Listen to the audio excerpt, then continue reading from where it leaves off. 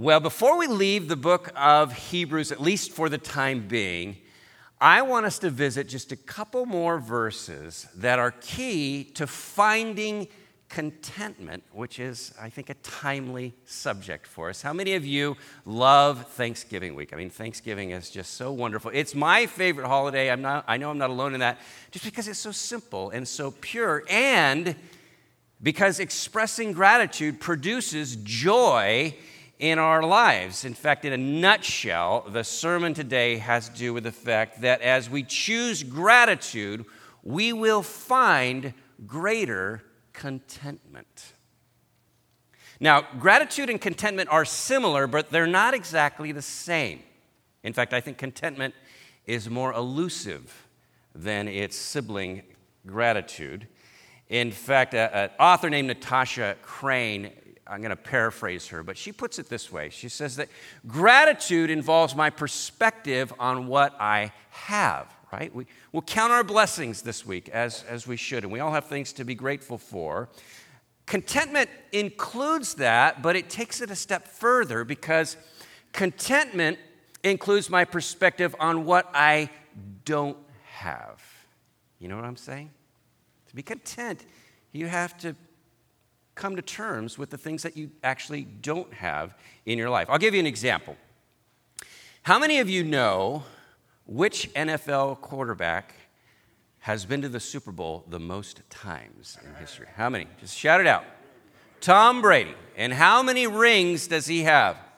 7. I'm so grateful that these folks that memorize all sorts of NFL statistics are here in church today, so God bless you for that. 7 rings. And some years ago, when Brady was being interviewed by 60 Minutes, he had a mere 3 rings, and he was asked the question, well, which one is your favorite?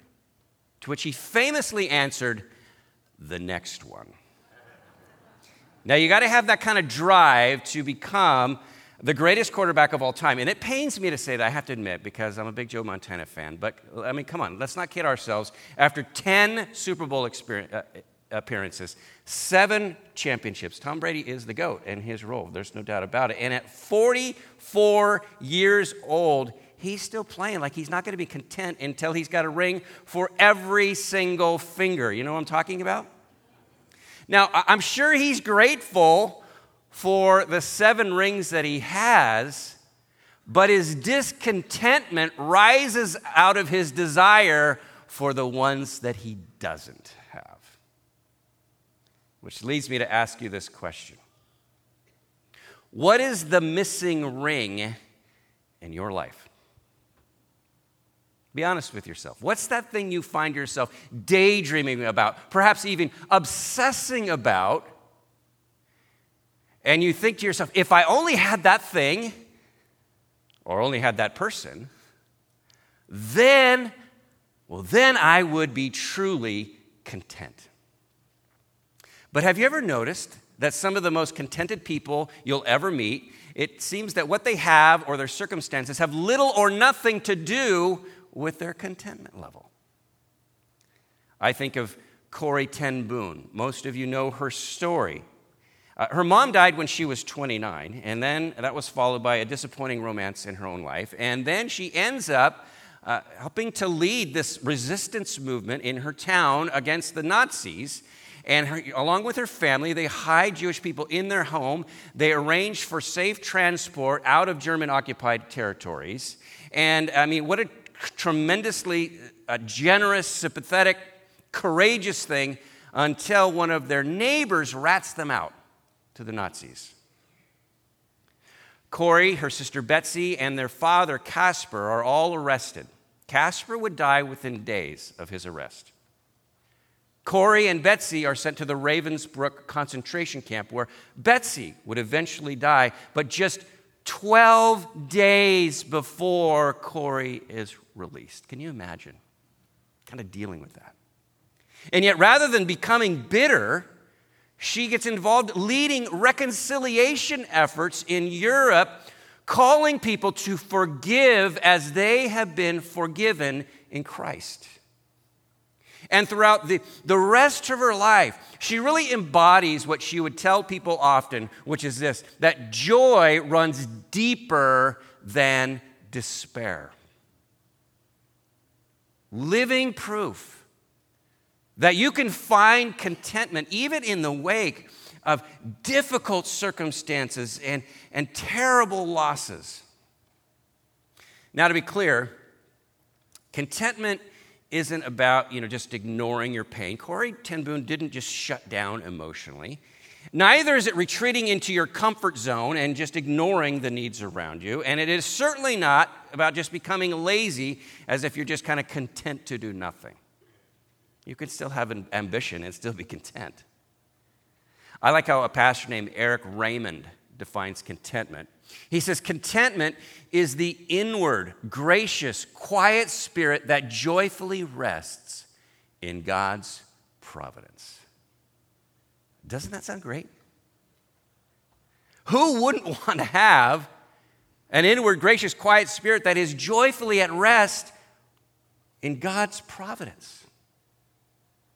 As Paul said to his protege Timothy, godliness with contentment is great gain.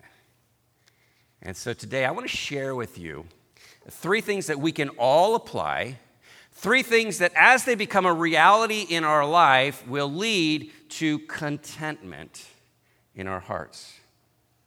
And the first thing has to do with being grateful for all the things that God has in store for us. I don't know about you, but so often I just kind of focus on, what's right in front of my face.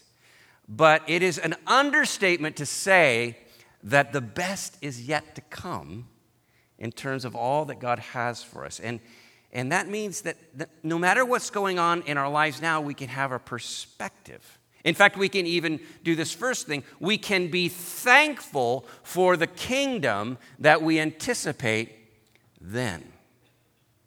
The kingdom that is to be fulfilled and completely ahead of us.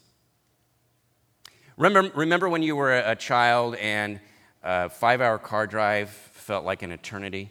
Anyone still remember that? How many of you, the favor was returned when your own kids peppered you with that saying, are we there yet? Are we there yet? Are we almost there yet? When are we going to be there yet? Well, guess what? We're not there yet. Hebrews 12:28 reminds us of how the future really impacts us now. It says this, therefore, since we are receiving a kingdom that cannot be shaken, let us be what? Thankful. What is he talking about with this kingdom that cannot be shaken? I have no idea. We're going to end early today. Let's just pray. Here's the gist. If you read the Gospels and you pay attention, you'll notice that Jesus mentions the kingdom of God, or alternatively, the kingdom of heaven, the same thing, a lot. Like, for example, in Mark's gospel, the very first recorded statement of Jesus is this: the time has come, the kingdom of God has come near.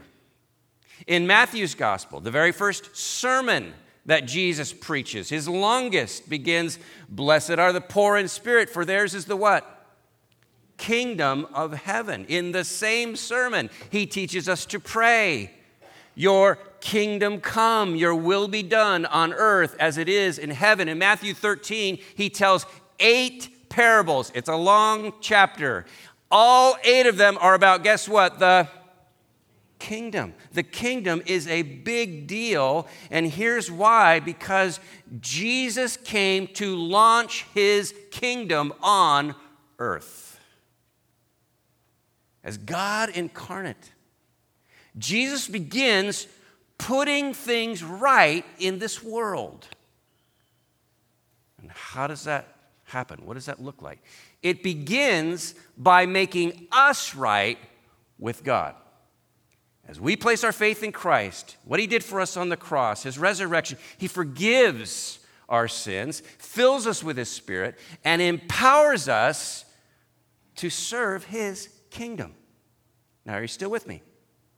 In sum, God makes us right so that we can share in making the world right. That's how the kingdom expands. But it gets even better because our King has promised to return to finish the mission and put all things right. So if you want to find contentment, first be thankful for the kingdom we anticipate then, because it is going to be more glorious than we can even begin to imagine. When what started at Christmas will be fully completed. And notice it says, it's a kingdom that cannot be shaken. And I want you to think about what this means. Because your health can be shaken. Your finances, your family, your relationships, your career can all be shaken. Many of you know this from firsthand experience. In fact, nations can be shaken, institutions, societies, all of creation can be shaken, but when Jesus returns, he promises to make all things new. That's his promise. Do you believe him? Thank you. And if you do, then let us be thankful. And so worship God acceptably with reverence and awe, for our God is a consuming fire. What does that mean? It's a picture of his purity, his perfect justice, his holiness, which means that in his kingdom, sin, death, decay have no place. And this is so key to contentment, because sometimes, we're not just discontent because we want a better car or a bigger house. We are discontented because we look around and we say, where are you, God? Where are you in this world that is so messed up? Where are you in my pain or my loneliness? In fact, you may dread the holidays because they only serve to accentuate your pain. And I get that. But I encourage you to remember, the story is not over yet. Jesus did not teach us in vain to pray, your kingdom come, your will be done on earth as it is in heaven. That prayer, those words will be fulfilled fully, completely, perfectly. Again, church, do you believe this? Amen. Reminds me of the last book in the Lord of the Rings trilogy, called The Return of the King. And J.R.R. Tolkien, a believer in Jesus, tries to capture what it will look like when the kingdom of God is fully established. And at the end of the book, when the last battle has been won and all has been made right, that's when Sam sees Gandalf. And he says, Gandalf, I thought you were dead. But then I thought I was dead myself. Is everything sad going to come untrue? What's happened to the world? A great shadow has departed, said Gandalf. And then he laughed, and the sound was like music or like water in a parched land. And as he listened, the thought came to Sam that he had not heard laughter, the pure sound of merriment, for days upon days without count. It fell upon his ears like the echo of all the joys he had ever known. My friends, all of the greatest joys that we experience in this life, and there are some wonderful, sublime joys, all of them will seem like just faint echoes in comparison to the joys we will experience then. So be thankful for that kingdom that we anticipate then. And number 2, be thankful for the blessings we enjoy now. Hebrews 13:5 says, keep your lives free from the love of money and be content with what you have. Because God has said, never will I leave you, never will I forsake you. And I get it. To be content with what you have can be challenging when so much of what you have goes into the cost of living where we do, right? In fact, there's an organization that every year they do a survey of the entire world's housing markets. And they rank them from most affordable to least affordable. And in 2017, this is what they released in terms of the least affordable. Number one least affordable place to live is the city of Hong Kong, followed by Sydney, Australia, then Vancouver, British Columbia, and coming in at number 4, anybody care to guess? Santa Cruz, California. The funny thing, the first 3 cities they didn't really have to introduce, but then they had to add like a little paragraph. Santa Cruz is located on the beach side of San Jose, blah, blah, blah. It's like, you got to be kidding me. Fourth least affordable place on the planet, congratulations. Enjoy the sunshine. Dawns on me, my poor brother, he's a pastor here as well, Paul. He lives here in Santa Cruz. He's got a daughter who lives in Vancouver, so, he's kind of toast. Pray for him. But my point is this, you don't have to necessarily love money to feel like you never have enough. Just last month, an online magazine called Vox featured this article. It was entitled, "The Problem with America's Semi-Rich." And it begins with this. It says, America's upper middle class works more, optimizes their kids, and is miserable. And by upper class, by the way, they're referring to anyone who makes or has a household income of $200,000 or more a year. Okay. Now, that's a fair amount of money, but it's certainly no guarantee of contentment. Goes on to say, they're rich, but they don't feel like it. They're always looking at someone else who's richer. They're also terrified. They want to lock in their positions for themselves and their families. They recognize that American society is increasingly one of have-nots, and they're determined not to be one of them. Anybody kind of resonate with that just a little bit? Now compare that with what it says in Hebrews 13. Be content with what you have, because God has said, never will I leave you, never will I forsake you. So we say with what? Confidence. Not terror, confidence. The Lord is my helper. I will not be afraid. What can mere mortals do to me? Now, please don't get me wrong. I'm not trying to minimize or be glib about the financial stress or anxieties that you may have. But what these verses assure us is that we're not alone. The Lord is your helper. He has promised to provide for you your daily bread. We want it to be our monthly bread, our annual bread. And he said, no, I will meet you each day and be your daily bread. You can count on that and be content that I will show up again tomorrow. But in the meantime, what blessings can you enjoy right now, today? I mean, how about just the ability to gather as we are gathering right now? You know, a year ago this weekend, we couldn't hold a single service indoors. Not one.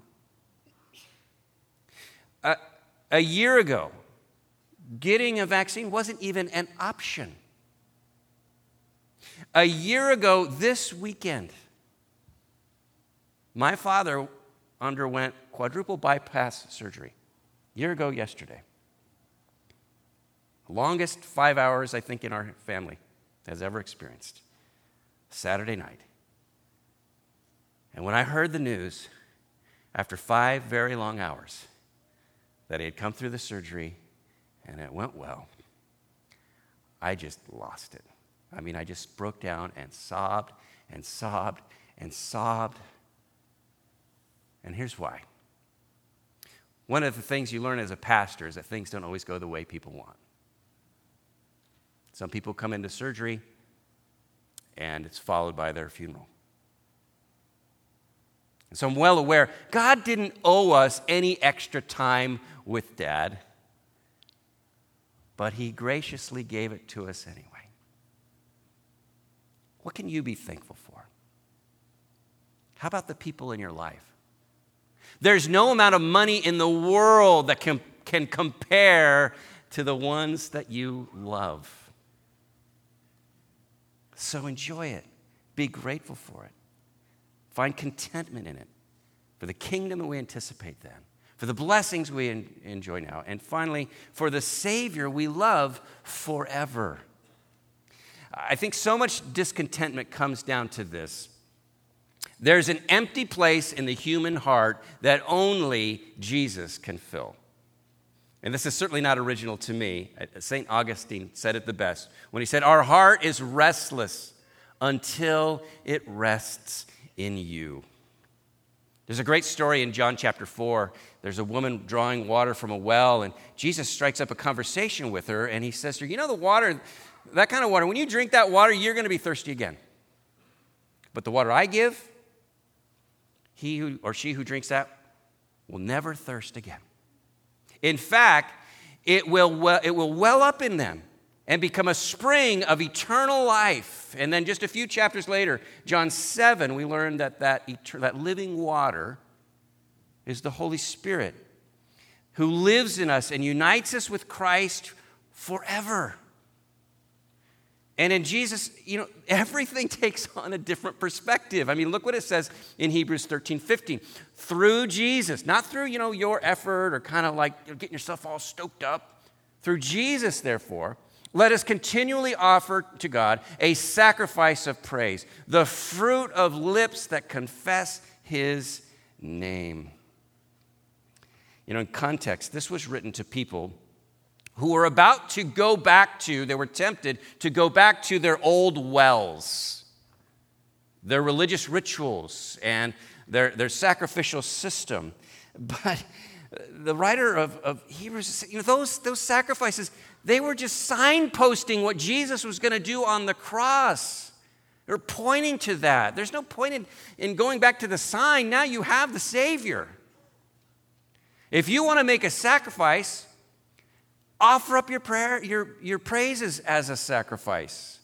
Express your love and gratitude to Jesus. That's why when we gather, we sing and worship him, so it gives voice to our praise.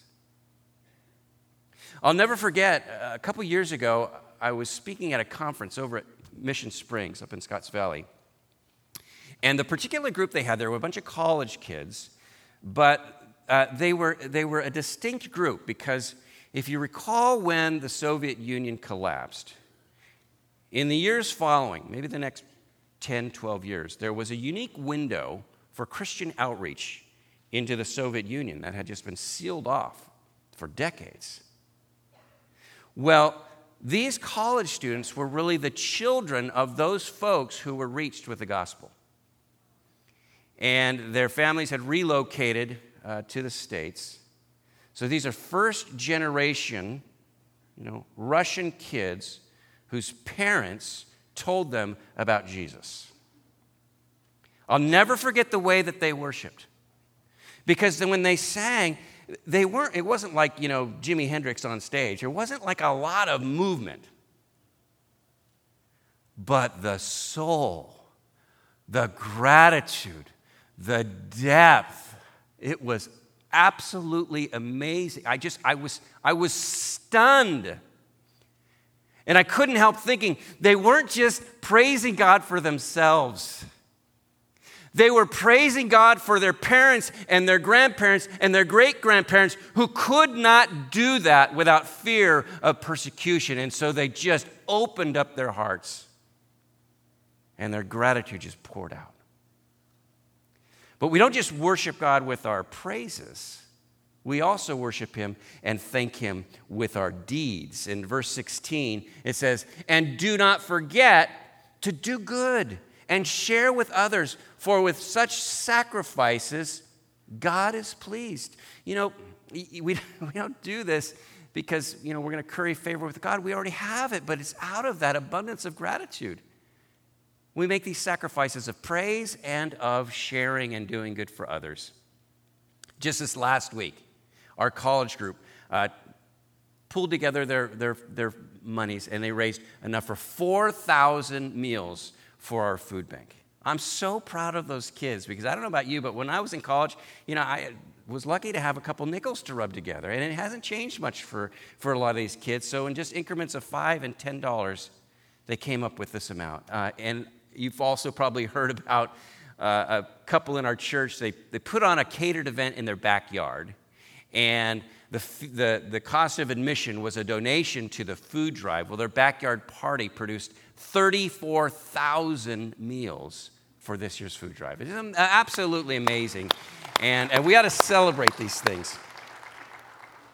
And as Adrian said earlier, if you'd like to participate, this is really our last day, and you can just go to tlc.org/food. But again, never, ever, ever, ever do it out of guilt or obligation. Do it only out of joy and gratitude as the Lord enables you to do. And then don't miss 2 weekends from now. We will announce the grand total, and it's going to be a time of celebration for sure. He also mentioned Angel Tree. If you'd like to be a part of that, email robin@tlc.org. That won't cost you anything but a little bit of time. But what you will get in terms of blessing and joy as you deliver presents to kids who have a dad or a mom in prison, I mean, wow. Very well could be the most joyful thing you do all Christmas season. However you do it, may your heart just overflow in praise and service to the Lord you love, because this is where we find contentment. I'll close with this.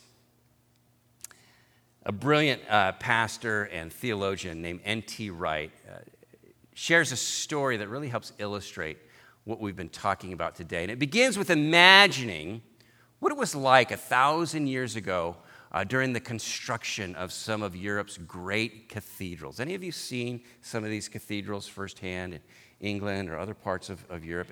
They're stunning. But it begins when, armed with the architectural plans, master builder assembles the stonecutters at their yard, and he begins to tell them about the project they're going to embark upon. Now, these stonecutters, they're not literate. They can't read the plans. The builder just tells them, I will tell you how to cut this stone this way and the next one that way. And if this one needs a pattern, I'll tell you how to do that as well. It may take a while. You may well get very tired. You might even hurt your hands. But what you're doing now is going to become something glorious, something that you don't have the responsibility to put it all together. Because, in fact, it's going to be greater than these guys can even begin to imagine. It's just so far beyond them. But out of obedience, they show up day in and day out, and they cut the stones as the master has told them to cut them. And some days they get very tired. And sometimes they hurt their hands, or they mess up, and they get discouraged, and they feel like quitting, but they just keep going and going, year after year after year, following the master's instructions. And then the day comes when the master builder shows up, and he hauls off all of the cut stones, and they hoist them up on the scaffolds, and he makes sure that every single stone goes exactly where it's intended to go, and it finds its place. And when he is done, the stonecutters see this cathedral in the morning light, and it just takes their breath away. It's more glorious and lofty and beautiful than anything they could even begin to dream about. And it just fills them with wonder and awe. And as the master ushers them in, one by one, they start to say, hey, that's one of the stones that I cut. I put that pattern on it. There's that one I thought was really bad. I took no pride in it, but somehow it's all the better because of it. Well, someday, that will be us. When we are blinking into the light of God's glorious, finished kingdom. And it will be so much greater than we can even begin to imagine. Today, we're still in the stonecutter's yard. Right? Sometimes you'll get tired. Sometimes you'll get discouraged. Sometimes you will hurt your hands and feel like quitting. But just keep focusing and following the master. He will get you through. And after all, only the Master can put it all together. But even so, He invites us to offer ourselves in service of His kingdom, knowing that He's going to take these rough stones that we have cut and He is going to form them into a future so glorious. And so rest in that today. Be grateful for that today. And may you find contentment in that every day. Amen? Let's pray. Gracious Heavenly Father, we thank you that you have allowed us to assemble here, your stone cutters. And we look to you today for our strength, for our encouragement, and Lord, for our perspective. I know, Lord, people arrived here today with things going in their lives that bring about uncertainty or anxiety or pain.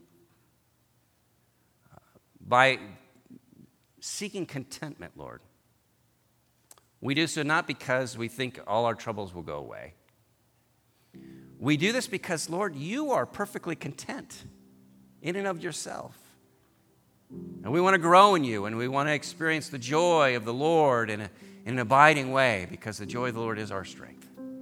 And so this week especially, Lord, I pray that even if we come to you with tired, hurting hands, that we can clasp them together in prayer of gratitude. We can hold them up to you in praise. And just revel in all that we have in you today, tomorrow, and forever. And it's all because of our Lord and Savior, Jesus Christ. And it is in His name that we pray these things. And all God's people said, amen. Amen.